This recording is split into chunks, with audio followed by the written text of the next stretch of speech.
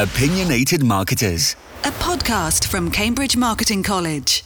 We have now a declared agenda from nearly every political party as to what it is that they want to do should they win the next election. The question therefore becomes, what do we expect or anticipate as marketers the future will hold from a political point of view? The one consistent fact has been the issue about planning control and whether or not that is going to kickstart the economy. But one of the things that I think that, and indeed other EU countries, today there's a report on the new budget for Italy, which is all about growth and massive tax cuts. And so we are back to what Liz Truss brought about, which was the conflict of the ideas of how do you fund growth when you've got a very high debt. And every political party has a version of that. Whether or not you actually believe that they will implement it, as they say, is the biggest issue, I think, in politics at the moment. I think the one thing we do know is it's going to be an uncertain period. We know in the UK we've got a general election probably next year. I think they can just push it out to 2025, but most January. likely next year.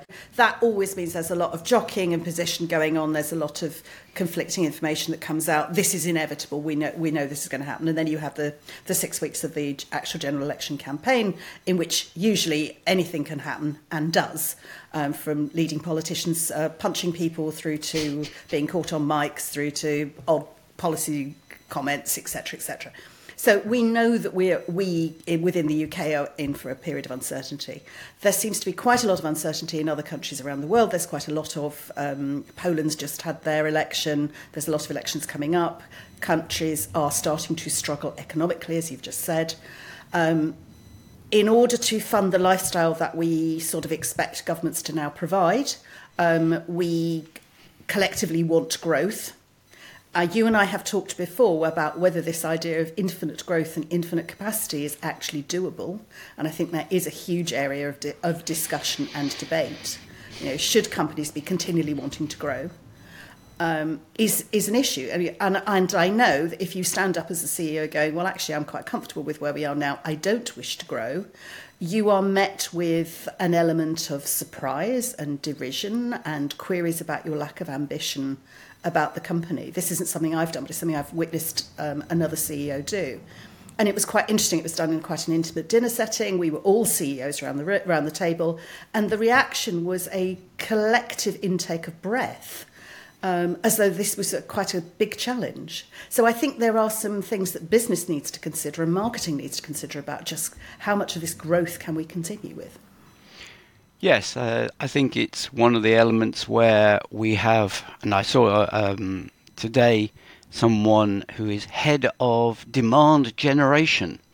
And the element that brings about is we're trying to create or stimulate unjustified demand, whereas in most instances corporations should be in the process of growing as the market grows. And if the market doesn't grow very much, then they don't grow very much. They should be about having a stable and sustainable, which is the modern term, but historically speaking, we talk about survivable companies that survive over a long period of time, rather than make great dashes and then go bust or get taken over. The element, I think, that we are looking at now, which is different from historic situations, is the environmental impact of growth, as you quite rightly say. And historically, we didn't necessarily consider that as much as we do today. So we have all of the economic inflation stagnation argument. We have all of the technological it will be all right, we'll solve it with new technology argument. But on which we then have to imprint the how much can the planet stand, or how much can we bear the cost of heat increase above 1.5 degrees, which we seem to have surpassed. So these are, I think, the standard constraints that we now have to consider as marketers. Having said that, of course, there are unrestrained growth opportunities which don't have impacts And they are, of course, the ones that are being talked about on the periphery at the moment. But when we think about them, we often think, oh, well, that actually is science fiction. But essentially speaking, we are talking about off-planet activities. We're harvesting potentially asteroids. You smile. But if someone would have talked 60 years ago about having talking computers or thinking computers or cars that might drive themselves, you would say it was science fiction. The prospect it was of science fiction. well, not necessarily. You these days, we accept those as being the norm, and so I think there are significant opportunities for businesses, but they aren't in the normal areas that we would see fast-moving consumer goods at the moment. I think the other area that's going to come up much more on the environmental side is digital. We tend to go, oh, well, we've got rid of paper, therefore we're not cutting down trees. I'm doing everything digitally now, therefore I'm being environmental. And that element of digital heat and digital storage and the amount of excess that digital is now creating and the effect that that's having on the environment, I think is also going to become a huge hygiene factor that we're actually going to have to start accepting, that you can't just keep every single meme, every single small amusing video, every item of paper because it's fine because I've stored it digitally. I hope that that's going to become as unacceptable now as having an office full of paper has already become. I've not really delved into the argument as to whether or not the email or the digital world is causing us massive heat problems. One of the elements that has been written about very recently, a very good podcast from Babbage on the subject was about limitless power being possible now without burning fossil fuels, which of course is basically renewable energies. And a Canadian professor has written very powerfully on the subject that now you can solve most problems with renewable energy. You just have to have the political commitment to do so. And we come back to the political side of things. And her example was that there is no need for a water shortage for anyone who's got a coastline, because historically speaking, desalination plants were ruled out because of the high cost of energy that was required to power them.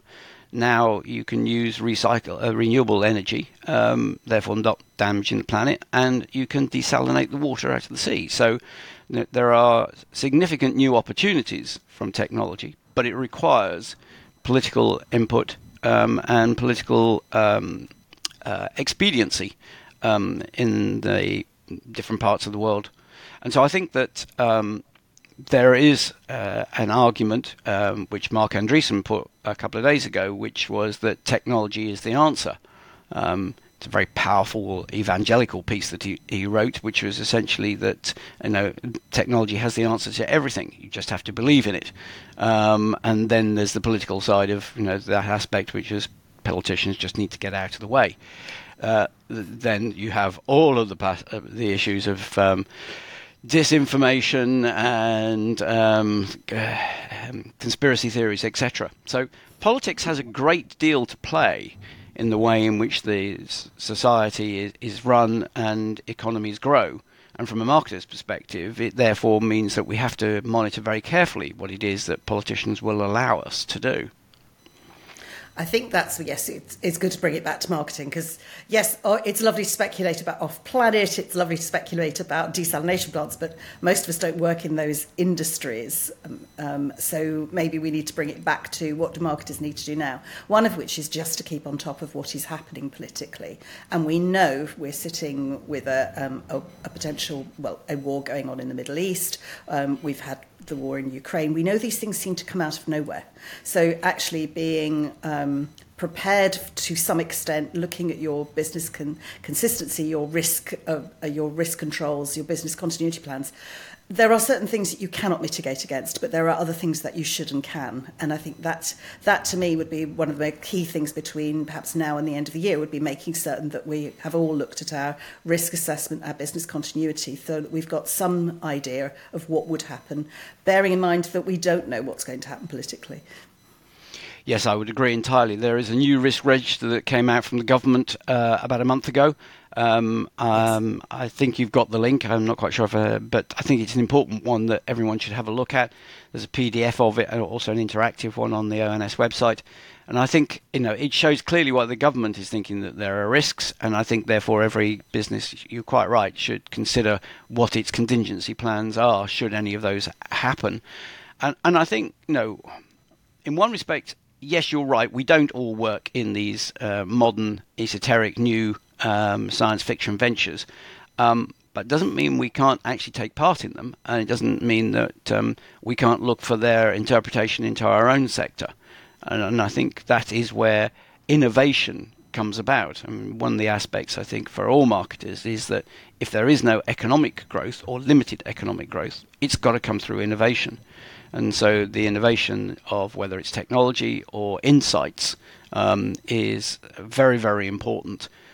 So every source where you can see someone looking, if you like, from a left field at the way in which the world works is very, very interesting and potentially going to give you some opportunities. And I think governments do tend to do that because they have the large think tanks behind them. And so certainly the Global Development Institute from Tony Blair is one that's quite an interesting one to look at. And they are, in the background, the think tanks that are writing potentially the next government's policies. So these are areas to go and have a look at because they prepare your organisation for what is likely to come with the next Parliament. That's great. Thanks, Charles. And we'll put some links out in the podcast. Thank you very much, Charles. Always good to speak to you. Pleasure, Kiran. Bye-bye. Like and subscribe to this feed for more podcast content. From Cambridge Marketing College.